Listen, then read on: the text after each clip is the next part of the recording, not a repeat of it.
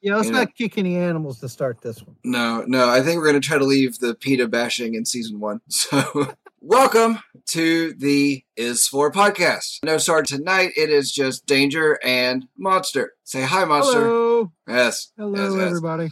Yes, Sarge is on vacation. Good for him. Everybody needs a vacation. Oh, but he deserves it. Yes, he does. That man does more than anybody else I know, honestly. I don't know how that guy gets as much done as he does, but... Agreed. So, in addition to being a fine father, fine husband, he just does a lot. But anyway, so we are going to be talking the letter F. F is for Friday the 13th. We begin with the letter A. A is for... M is for murder. E is for... Danger! And, Sarge. With Monster. Help! Love me and beaver, please! Help! Yeah. This actually is, we're going to be focusing more on the first movie, because the first movie, in my opinion, is probably the best of all of them. But, real quick, Friday the 13th is, of course, the horror franchise that we all know that consists of 12 films, a television series, novels, comic books, video games, and tie-in merchandise. Like everything else, gets t-shirts, lunchboxes, toothpaste, and whatever else. Yeah, so while focusing on Jason Voorhees, the first movie does not, actually. You actually don't know who the killer is for most of it. This is going to be spoilers abound. If you haven't seen the first Friday the 13th, just stop now and watch it. It's a great movie. Like I said, the best one in the series. I think that because of the subsequent sequels, it gets lumped into that slasher kind of just body count kind of films. Right. But the first one is almost Hitchcockian and almost more like Psycho than it is like a slasher. It's just a little bit more violent. I actually will say that the first one is, like you said, more Hitchcockian, but it's like he watched Jaws and a lot of Hitchcock and was like, I got something. Even though I know the idea comes from somewhere else, like the whole filming of it, I feel like is more of Jaws, which... Movie trivia, in case you didn't know, the reason why they filmed the first-person view of the shark was because the shark broke a lot. The mechanical shark broke. And so Steven Spielberg came up with a way of filming it that way. Also, another connection to Jaws, Don Mancini, who does the score for Friday the 13th, drew a lot of inspiration from the Jaws theme. Yep, which that's... trivia for later, but I guess we're getting that out. Sorry, you brought up Jaws. I did. I think it may be at the top of my mind because I was researching this. So, all right, just to run through a little bit more, just to kind of place a couple of names. The original film was actually created to cash in on Halloween. It was all, spurred by the idea of Halloween and the success that it had. It was written by Victor Miller and produced and directed by Sean S. Cunningham, which Mr. Cunningham had a love-hate relationship with the entire series, but, that first movie was really his baby, of course. The films as a whole have grossed $468 million at the box office, which it can't go without saying that it's all because of the first movie. The first movie really pushed it. It's the highest horror franchise in the world until Halloween 2018 was released, putting the Halloween franchise in the top spot. And so Frank Mancuso, Jr., produced all the films, also developed the television series Friday the 13th series. Have you ever seen any of that? No, I have not. Yeah, me neither. I know that the premise behind it is these like shopkeepers are going to find like these cursed objects or something. Yeah. And then it pretty much sets off, a bunch of bad luck and curses and things from there. And it's a very Halloween 3 style way of doing things. Just completely eliminate any Jason Voorhees reference. Right. Which, I've got opinions about Halloween 3, but what? Maybe we'll talk about that in a future episode. Yeah, maybe that could be an 8. We'll see. Yeah, but all right. Yeah, the season only ran for 3, or the show only ran for 3 seasons between 87 and 90. Into the first movie, Friday the 13th. Oh, such a good movie. It really was. And anybody who wants to fight me on that, I'll fight you on it. I don't care. I think, like I said, when people think of Friday the 13th, they immediately think about Jason Voorhees because obviously he's iconic. But the first film is so suspenseful and it's so there's so much mood and atmosphere. That cabin, people get hung up on the blood and the gore and stuff, but there's a couple of shots. There's a really cool shot where it shows the lake and it's like the sun's going down and the boats are kind of on the shore. And it's just foreboding and this like heavy feeling. And I think people get so wrapped up in the slasher blood Jason stuff that the nuance, especially that first film, gets lost. Oh yeah. The first film did a lot for how those types of movies were really filmed. You know, I feel like it gave a lot of story, you know, and plot and character development and whatnot to characters that, you know, went on later to be killed. That really doesn't happen much anymore. It seems like now there's a rush to get into the killing field. And whereas this one, the killing was kind of the push through the movie, but it happened all throughout the movie. It constantly had this feeling of suspense within it because you didn't really know when it was going to happen. Friday the 13th did a really good job of making you actually care about the kids, because that's the thing. Most of these slasher films, you don't give a damn. There might be one or two, but you know that they're just there for the body count. Whereas with this one, and, you know, like the first Nightmare on Elm Street and some of the sequels here or there, like there's actually like characters that you care about, that you're interested to see if they make it to the end. Right. Which the only clue that gives you like to when somebody's about to be killed, and it's something you don't even notice, is that, so Harry, how did you pronounce his last name? I believe it's Mancini. See, I've got that it's Mandafini. But anyway, so in a way of not manipulating the audience, there's no music played except for when the killer's about to do his thing. Like, that's the only time in the entire movie that music is actually played. There's sound effects and things, but there's no actual music. The score does not happen at all except for when there's a killing about to happen. And it's seen from the first person view, which... Can we stop and talk about a second? You know, I mentioned the filming of it, but the fact that they filmed the entire thing from the first person view of the killer, you know, until the killing actually happened, you know, until the murders actually went through, is a really cool, you know, technique, in my opinion, a really cool little thing to, you know, completely hide who the killer is by looking through their eyes and moving the movie forward that way. And I don't know. Every time I watch it, I think, God, that's cool. Why don't they do that anymore? You know, it's always seen from the person who's about to be killed's kind of perspective, where you see the killer pop up around them in some way, instead of just seeing what the killer is doing the entire way through. I think is a really badass way. I want to make a quick correction so any horror nerds listening won't scream at me. Don Mancini is the guy who created and written Chucky, a Child's Play. Harry Manfredini is the musical composer. My apologies. Please continue. Again, so that first person thing is cool for a couple of reasons. Number one, it hides who the killer is. It's not, I feel like, especially with people like Jason and Michael Myers and stuff, it's sort of like I guess you want to see what it looks like under the mask, but that doesn't really matter. Like, it doesn't really matter what it is or who it is. Right. If you just look at the way that we look at killers and things, you know, I think that there's always this idea and this thought and this curiosity of what was the killer doing? Why were they doing it?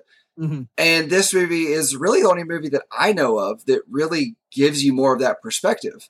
And we completely jumped away from that. Yeah. It's a way of really building suspense. And to be honest with you, it was as much as of just a slasher through and through that it was, it's also a bit of a whodunit, because I think for, again, not knowing, obviously in 2021, it's hard to not know all the spoilers and all this shit, but seeing it for the first time, these counselors are being picked off one by one. You don't know if it's one of the other counselors. You don't know if it's somebody else. You get little clues from the conversations that they're having and stuff, but you don't really know until near the end. And even when they do initially reveal the killer, you don't know that's the killer. Right. It kind of, you see her and she really at first kind of plays the motherly, character who just doesn't know what's going on at first. And is really, I feel like, initially just trying to lure kids out into another place where she can kill them.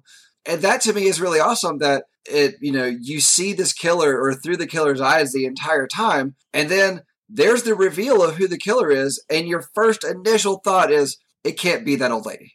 It can't be her. Palmer. No. There's no way it's Betsy Palmer. No. I don't think anybody expected Betsy Palmer to show up because at that point she was Oscar-winning actress at that point, which I know that when he went to go cast that part, he was trying to find somebody who was known, but whose career was on decline. So he could afford the character, so he could afford the actor. So do you know the story behind why Betsy Palmer took the job?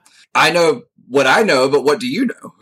Well, the story I read was basically she hated the script. She read the script and was like, this is awful, this is terrible, but I do need a new car. So what they did was, I think she was paid $1,000 a day, and she was on set for 10 or 12 days. And basically she was like, no one's ever going to see this piece of shit. This is a terrible movie. This is stupid. Sure, I'll do it. I need a new car. I heard the whole thing, the same exact thing as well. Except, part of where she was trying to get her career back was on Broadway, and that just wasn't sticking the landing at all. Right. Her car broke down on the way to filming. And so, like, she knew that she was in need of money because her career was going nowhere. And then her car broke down on the way to filming the first scene. And she thought, shit, now I really need this job. So another really funny side note that I just found out today about Betsy Palmer is she was not as familiar with this kind of acting. She obviously did more drama and whatever. So she was rehearsing the fight scene with Adrienne King, the kind of the final girl of the movie. And when they're like wrestling and tumbling, Betsy Palmer just slaps the shit out of her. And Adrienne King just busts out in tears and is like, Sean Cunningham's like, what's going on? And he's like, Betsy, did you hit her? She's like, yeah, we were rehearsing the fight scene. He was like, we don't actually hit each other. I guess when Betsy Palmer was, making movies and stuff before that, maybe they did hit each other. I don't know. I don't think she ever been in a movie with a fight scene. It's true. I don't know that she was ever in a fight scene like that. Yeah. Yeah, I don't think she ever did that before. I mean, I definitely know that it was definitely outside of her thing. And I don't know if you know, but Betsy Palmer was a method actor. She was, from what I could find, one of the first true method actors. Gave her character an entire backstory that nobody knew until after filming was over. She gave this in-depth backstory, which parts of which she told to the writers, which they actually ended up using in the movie. But there was this entire thing that she came up with for Miss Voorhees. Nobody knew, and in my opinion, great. It gave her what she needed to really land that part and make it what it was. But it's hilarious to me that she hated this script. Yeah. Her car broke down, and probably on the way to filming came up with this backstory, and then probably stayed in character the entire time. And I do know that they actually filmed a bit before she was ever actually cast. So, I don't know if she got to look at the dailies or whatnot at that point and was like, okay, I can use this or whatnot. I don't know, but it's hilarious to me that she did that. Before she came to set, they did, with a lot of those POV shots, they basically had other cast members do stand-ins. And so a lot of the first couple kills that you see where you just see hands and arms and whatever, those are just whatever actor was available to do it. Right. There was a lot of that kind of stuff that happened in most of those early low-budget movies. Mm-hmm. It's incredible the money that it made, because on a $550,000 budget, it made $59.8 million. I mean, that's a lot of return. That's a hell of a return, yeah. So, but before it had that financing, Cunningham actually believed in the movie so much that he took out a full-page ad in the July 4th, 1979 edition of Variety with I don't know if you've ever seen it, but it's the Friday the 13th blocky letters and things crashing through a window or glass pane. He took out an entire page ad with that before it ever had funding. And it got such a response that they were like, okay, well now, we got to do this. It was Georgetown Productions that picked it up, and they were like, okay, well, here's money. Go make this movie now. and gave him the $550. What's kind of interesting about that ad too is not only did it do exactly what you said, but as they were coming up with the idea, because that wasn't the original title of the film. No, the original title was called A Long Night at Camp Blood. Yes. And he decided, again, talking about the Halloween, riding on that coattail, he was like, let's just pick a day and make it a day. He was unsure that there wouldn't be another film by that same name. So he was like, I'll just put out a big ad for this film and see if anybody else has that name. And there was a film there was a Friday the 13th, The Orphan. Yep, which I've never seen and never heard of until I read that today. No, it was moderately successful at best. I mean, it really had no following. I've never seen it or heard of it before this research. Somebody still threatened to sue, but nobody ever will always threaten to sue. And one of the guys at Georgetown paid him off, and then it was done. And now I think it'd be really hard for anybody to come back and be like, that was my movie title. I want it back. I want Rosie's. Right. That's never going to happen. I'm pretty sure they'd be laughed out of court, especially when I'm pretty sure it's on record somewhere they were paid off, for that film. Yeah. Or they settled out of court or something. There's enough trivia in this world that shows that happened that I don't think they're of any risk. So, yeah. So did you know that the camp was actually a functional camp and is still operating? Do you know the name of the camp? I couldn't say it if my life depended on it. No be boo-soo. No be boo-scoo. I'm going to assume that's Native American. I would think so. Quite a difference from Camp Crystal Lake. And where is it? I think it was. I want to say it's New Jersey. Maybe? I was thinking upstate New York. Yeah, somewhere in that area. I want to visit it. Yeah, I think it'd be fun to go visit it. What I think is even funnier is the neighborhood that my parents live in is Crystal Lake. I know. I love that. Yeah, they actually live just off of Crystal Lake Drive. The lake they live on is Crystal Lake. I think it's hilarious. Every time we go and visit them, I think about it. Yeah. I love it. Yeah, it's great. So, all right. Who was the film's biggest star? Well, name-wise at the time would have been Betsy Palmer, but most people didn't even know she was in the movie until near the end. However, I think I know where you're going with this, and I'll let you. No.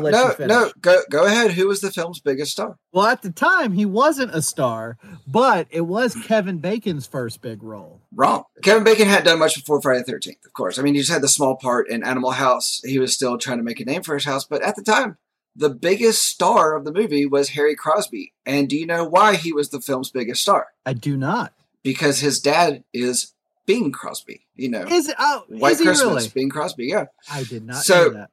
And he was actually a bigger name than Betsy was. Miss Voorhees was outshined. And of course, actually, nobody really knew that she was in the movie until after the movie came out. Well, yeah, they didn't advertise I don't know. I'm not sure if the trailers showed Betsy Palmer at all. I'm pretty sure. I would like to think they didn't. Yeah, I'm pretty sure the trailers didn't. I mean, I haven't seen an original trailer for it, but pretty sure the trailers didn't because I feel like that would have spoiled part of it. Yeah, for sure. Of course, they could have just shown the part where, before she was outed as the killer and probably been okay because, let's be honest, audiences weren't smart at that time. Yeah, but if they were showing, that killer mommy, killer, that kind of stuff, that would have been kind of a giveaway, I think. Yeah.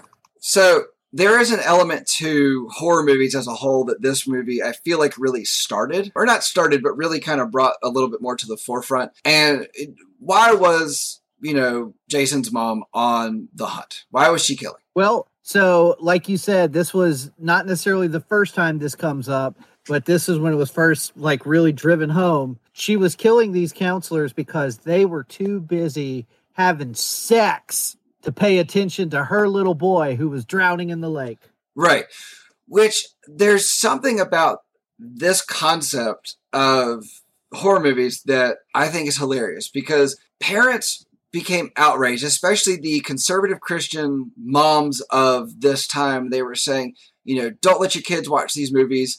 They're violent, they're gory, it's going to influence them to kill people and blah, blah.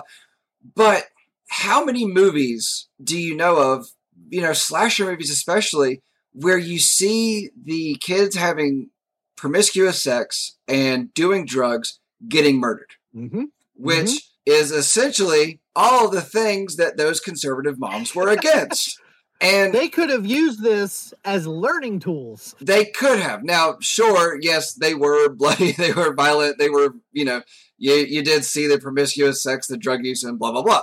But there's a concept within that to me is always hilarious, that, these moms spoke out against these movies that were driving home the very concept they were driving home. And I don't know why that was missed. Yeah, and what's also really funny about that is, I don't know, you probably came across this doing your research, but part of the reason Sean S. Cunningham wanted to make this movie was because he wanted to get away from working with Wes Craven. Yeah, he was a producer on Last House on the Left. Yes.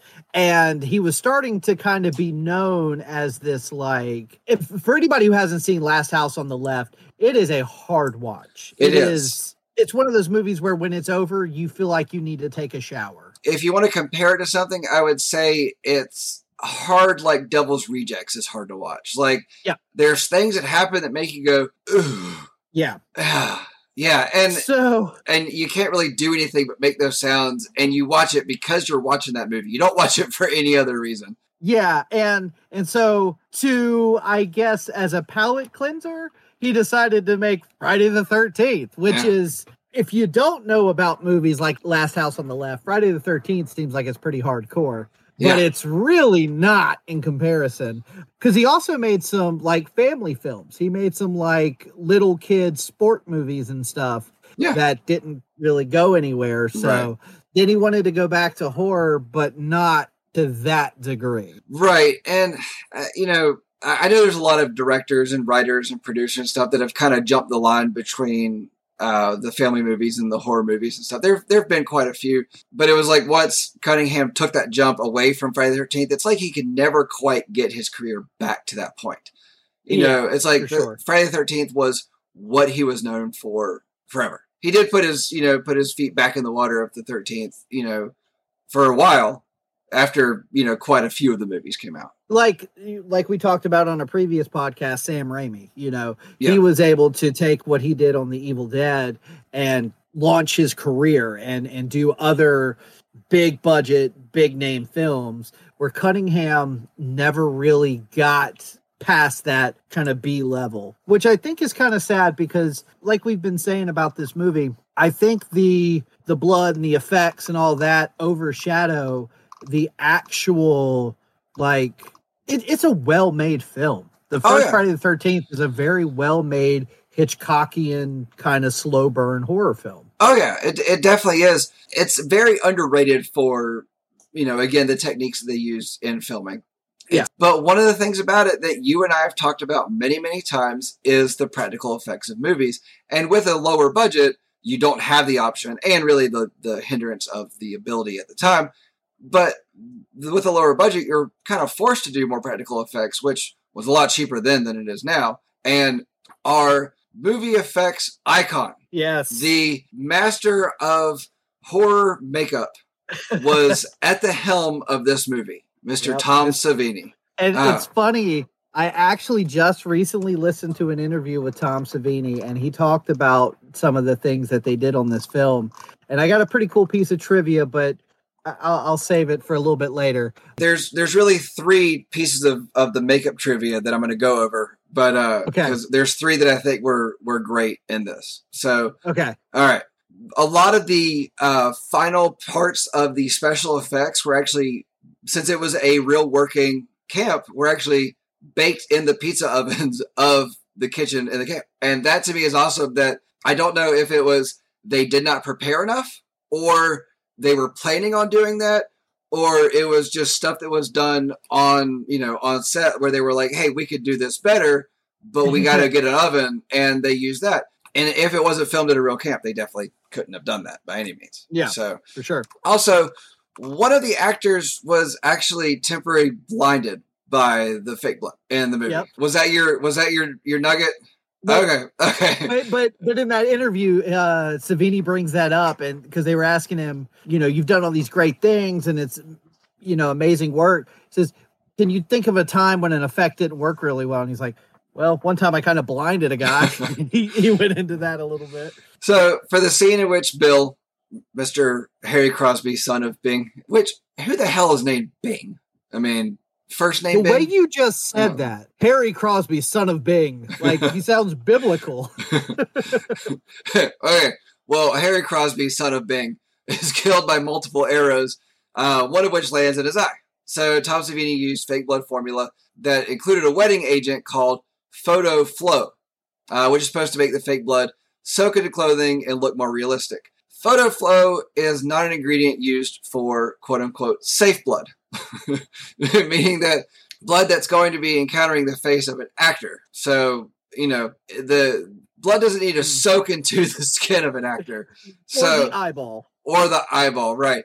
So for the arrow in the eye moment, latex appliance was put over Crosby's face along with the blood. As the scene was shot, the blood welled up into Crosby's eye, causing intense pain when the appliance was removed.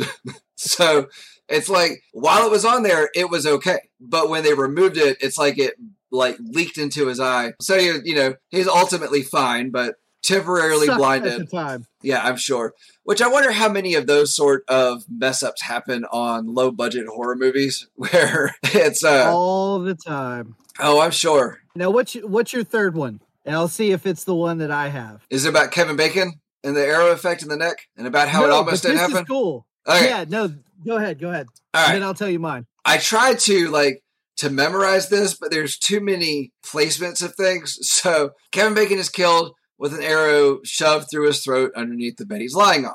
Those who haven't seen it now know how Kevin Bacon dies. And that's actually one of the things I was referencing when I was talking about right as the murder's happening, it goes away from the first person view of the killer to that, which, I feel like would be more interesting to see the first person view of how she would have done that, but then we couldn't have got all this. But anyway, it was the most complex death for the film. To make it work, Bacon had to crouch under the bed and insert his head through a hole in the mattress. Then a latex neck and chest appliance were attached, giving the appearance that he was actually lying down.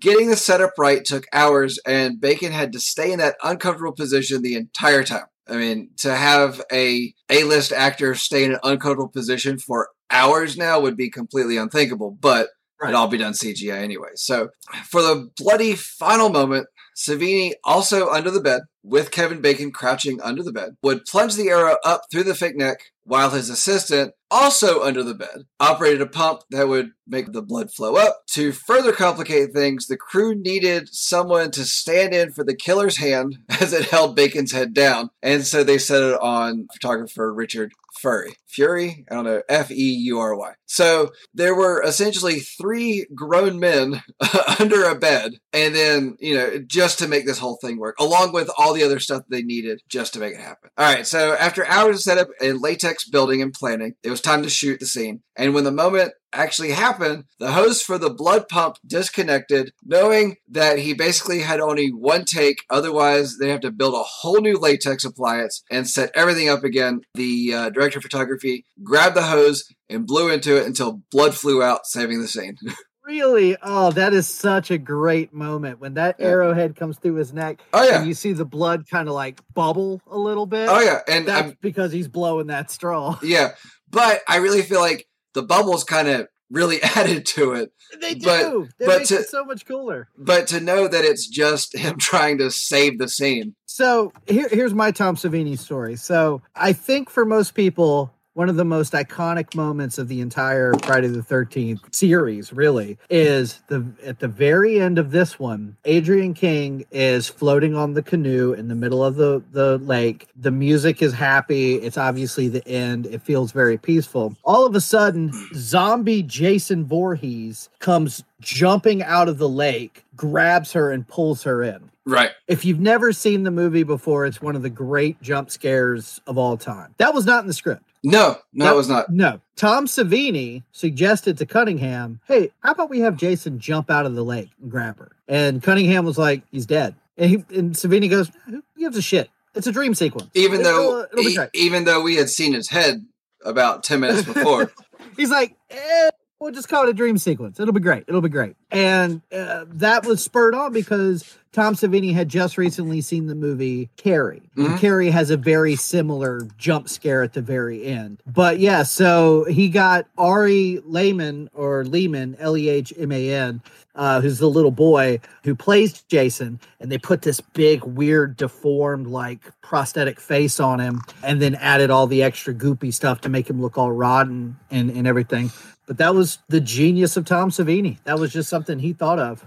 Okay, so 2 things on that. So, yes, it was not actually in the final script, but it's actually debated who actually came up with that, because it's actually disputed between Victor Miller, the writer, Tom Savini, and Ron Kurtz, who the screenwriter. So more people say Savini did it, but all 3 of them actually take credit for it, and it's not actually said who actually created it. And Ari Lehman actually now he still, tries to be an actor, and he's more of a performing artist now. No. Oh, this was my bombshell. You already knew it. Okay, I'll let you tell it then. Go on. Ari Lehman, who played Jason at the very end of the original Friday the 13th, now has a heavy metal band called First Jason. Yeah. Dude, when I tell you I was listening to this shit for hours at work today. Were you? It is so bad that it's good. Like, okay. Is it bad in an ironic way? Okay. All the lyrics are about Jason Voorhees. Okay. They're all about just the Friday the 13th series. It's like got Keytar, and it's very like, I feel like it's ironic, but it's actually good. Like, he can actually sing. The songs have hooks. I sent it to a couple of my buddies, and they were like, "You son of a bitch, this is stuck in my head now." I would highly recommend watching some of the music videos and stuff. It's a trip. After I found it, I meant to go and find the music videos, find the music in general. I just never did. But the fact that he has that band, it makes you think of the actors and things that hold on to one role for their basically entire life. And that's basically what you have here. Like, okay, so in 2019, he released an EP called Lord of the Lake. All right. And the cover is Jason Voorhees with this, he's got the hockey mask, but he's got this crown, and he's got his machete. It looks like a broadsword. And the titles on the record are Voorhees is the Name, Kill for Mother, Lord of the Lake, Dark is the Deep, and Rising to the Surface. I love it. I'm going to have to find it now. I think he has a sense of humor about it. Like, if you watch the videos and you look at the album covers and stuff, I think he understands that this is silly. But at the same time, that's an iconic moment in horror history. And the fact that he just embraced it and rolled with it, that's kind of fun. Very few people can say that they are this iconic character. Right. So, in the original script, Jason Voorhees was not actually a kid who drowned in the lake because counselors were too busy having sex. He was just an ordinary kid who accidentally drowned, which I don't know how that script would have played out with the whole point of the killings being, Right. So, I don't know how that would have worked by any means, but that really was the way that it worked. And I'm kind of curious. I'm not one for reading screenplays and things, but I would be interested to get my hands on that and just kind of read through that and see how that worked. I think that this is blasphemy, I know, but I'm just going to say it. I am not as into the Halloween. Let's just talk about the original films, not the whole series. But I like the original Friday the 13th a little bit better than I like the original Halloween. I understand I think Halloween is probably considered a quote unquote better film. Yeah, well, it probably had a bigger budget. It did. But also, I like that there's an element of whodunit and why are they doing it and all that. Whereas Halloween, and as the films progress, it gets super convoluted and they try to explain things unnecessarily. But Michael Myers, there was no reason. He was just the shape and he just was stalking people and killing them, which is scary. I get that. No motivation, no understanding. It can be scary. But with Friday the 13th, it's obviously you don't know until the end. But it kind of explains why she was doing what she was doing. Okay, so you want to guess what Halloween's budget was? I know it wasn't huge. I know it wasn't like crazy high. It was $325,000, so it was less than Friday the 13th. But if you think about it, there was no big special effects moments. No. There was no arrow through Kevin Bacon's neck. There was no zombie jumping out of the lake. There was none of those things. Which, like we talked about, the movie doesn't actually have a lot of on-screen killing, if any. Right. I'm going to have to go back and watch it again just to, Yeah, there's a couple of actual like on-screen kills. I remember the part where Michael Myers jumps out from the back seat of the car and chokes the girl to death. It's nothing like the remakes that we've gotten. No. Nothing like Rob Zombie's Halloween. And nothing like Friday the 13th, where you actually see like within the first 10 minutes, that girl, the hitchhiker girl, gets shoved up against a tree and her throat gets slit. Which I saw the remake and I honestly just don't remember any of it. It just wasn't a memorable one. I remember the remake of Nightmare on Elm Street more than I do Friday the 13th. Oh, I've never seen the remake of Friday the 13th. Okay. Sorry, that's what I was at in my brain. But yeah. No, this was the very beginning of the original Friday the 13th. Okay. Friday the 13th definitely had a lot more effects and on-screen killings and blood and whatnot. Yeah. He was able to do more with Halloween because maybe he had a bit more experience at that point making movies than Mr. Cunningham did. Well, I don't think there's any debate, at least in my mind. He's a better filmmaker. John Carpenter is a horror genius and Cunningham is really good. You know, I think that Carpenter is on a level a little bit above Cunningham. I mean, Carpenter, yes, he's a genius, and Cunningham is Friday the 13th. Yeah, pretty much.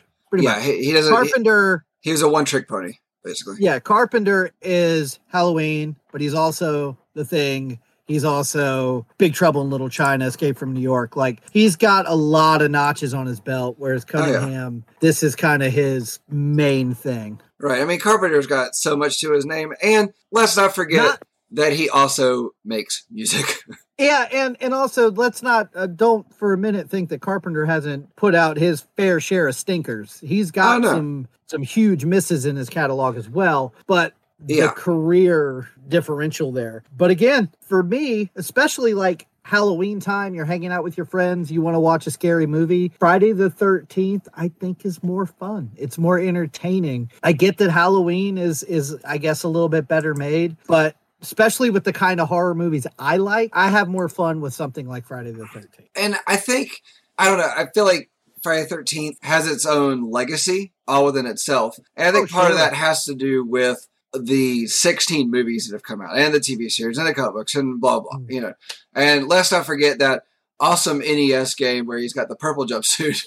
I love that game. Oh yeah. Me too. It was so much fun. I had a buddy years ago that actually dressed up as that Jason Voorhees for Halloween. Yeah. So. And like, obviously, you know, Jason as we know him is not in the first Friday the 13th. Right. But to me, that it took the Michael Myers idea and made him bigger and scarier and more aggressive. I know we're not really getting into the sequels too much for this conversation, but I think part 4, which was called The Final Chapter. Which was not the final chapter. No, not even close. Wasn't even the halfway point. I would argue that it's the best in the series outside of the original. It's the best, quote unquote, Jason movie. You mean you didn't like Freddy versus Jason?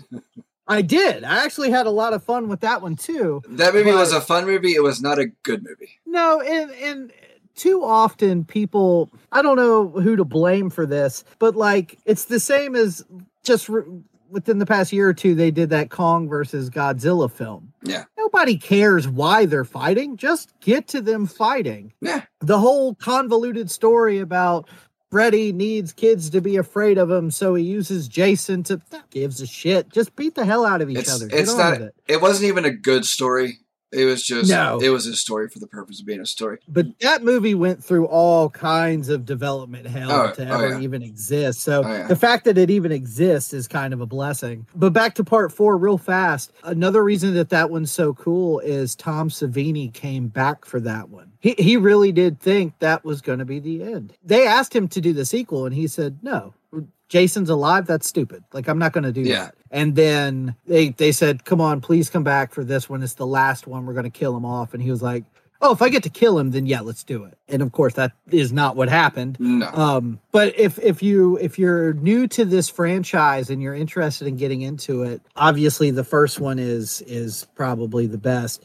But if you're looking for a Jason movie, I think part 4 is probably where to go. Actually, I think the first 4 are just, it's a good block. It's a good block. I mean, the third one, not a good movie by any stretch, but it's a fun movie, especially when you watch it in 2D, knowing that it was made for 3D. It's funny you should say that, because I would say the same thing. I would say number 1 is the best, then number 4, then number 3, and number 2. Yeah. And I think that, like, watching those 4, you get the idea. There's some fun moments in, like, part 8, Jason Goes to Manhattan. There's a couple funny things. Which I'll bring this nugget up later, but Jason Goes to Hell was actually supposed to be Jason Takes LA. Which I'll go into all that on a later episode. But there is a music credit to this movie that does not get credit. Do you know who it is? I don't. It's not Don Mancini, because he wrote Chucky, and I messed that up. Yeah, it is. It's Mr. Lou Reed. Lou Reed actually had a farm right by the camp and would actually like go out on his deck and play guitar, and he would come and hang out with them, and like he would play guitar for them at night while they were eating, and he would sit around the campfire with them. The fact that Lou Reed was like, hey, there's just this cool thing happening over here and just going over. And the fact that Lou Reed got no credit anywhere in it, to me is stupid. Now, as someone who is not super familiar with Lou Reed, but what I have heard, I'm not a fan of. Oh, no, me either. All I can imagine is being on this actual camp covered in fake blood. I've been running around the woods for 12 hours. I'm trying to eat a bologna sandwich, and Lou Reed is singing in my ear. I would snap.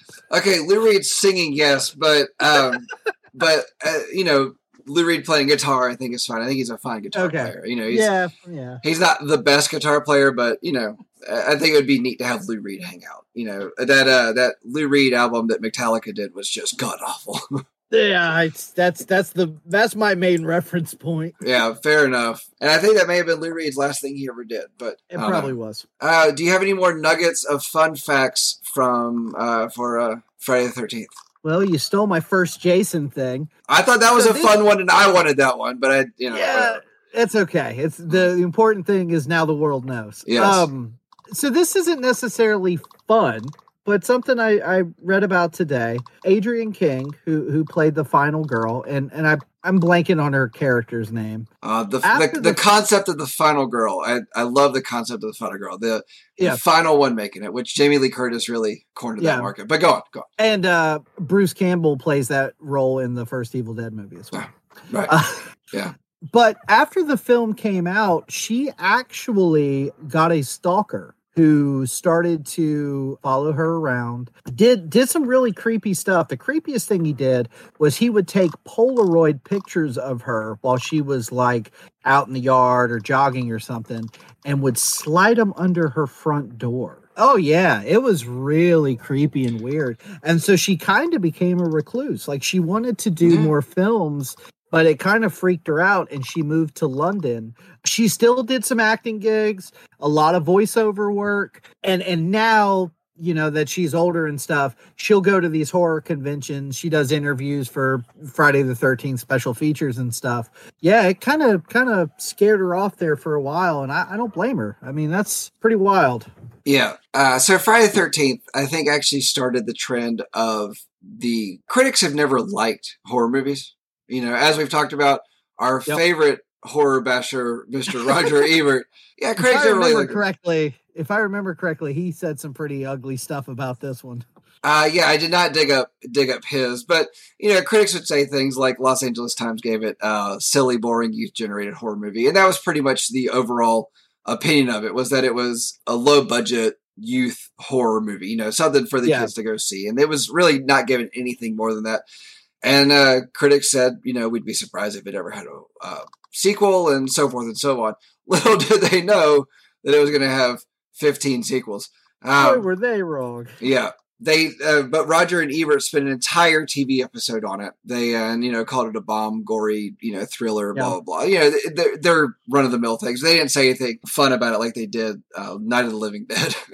Right. But then audiences turned around and loved it because, there really was nothing quite like that. But a lot of critics, kind of panned it and compared it to Halloween, which I feel like was an unfair comparison. But it just, because Halloween was another big horror movie of the time, it kind of was put up against it. Well, and hindsight 2020, knowing that Cunningham basically said, let's make Halloween, but make it bloodier and, whatever.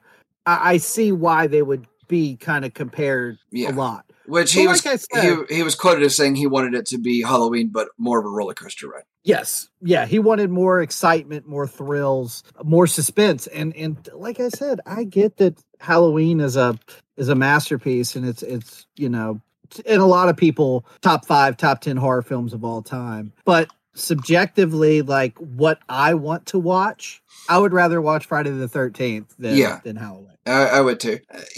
Both series had lots of sequels. I'm pretty sure Friday the 13th had more sequels than Halloween, but and I don't know the years on this, so I could be mistaken. But Halloween 2 is basically kind of the same thing as Halloween the original, just in a slightly different location with a lot more blood and gore. And I can't help but think, because Halloween was super successful, then Friday the 13th comes out and does basically Halloween at a camp with blood and gore. Then they said, okay, well then we'll do Michael Myers with the blood and the gore and try to one up each other.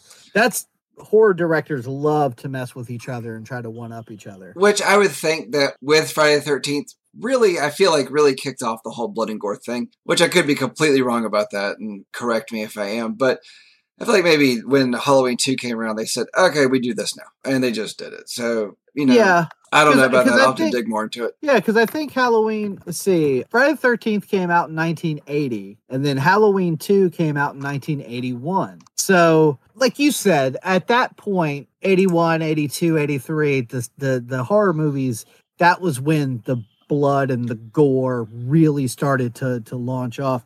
Like we talked about before, 1981, The Evil Dead, just buckets of blood and gore everywhere. Right. A lot of other lower budget films were kind of, that was when a lot of the Lucio Fulci movies, George Romero's Dawn of the Dead was 79 or 78. Well, the first Halloween was 78. Yeah. They were starting to get a little more violent. They were dancing with the line and really hadn't kind of found their footing yet. And by today's standards, fairly cartoony looking blood, guts, and gore. Especially when you watch in high def. Yes, for sure. And if I'm not mistaken, Cunningham, the reason he wanted Savini to work on Friday the 13th was because of his work on Dawn of the Dead. Yes. And so he saw that and was like, let's mix that kind of effects with that Halloween style stalker slasher thing. And I think it worked big time. It obviously worked because we got a great movie out of it. And subsequently 15 varying degrees of quality sequels. Yes, very much so. Friday the 13th. I think I make it a goal to watch it on Friday the 13th every year, and I've only succeeded 2 times.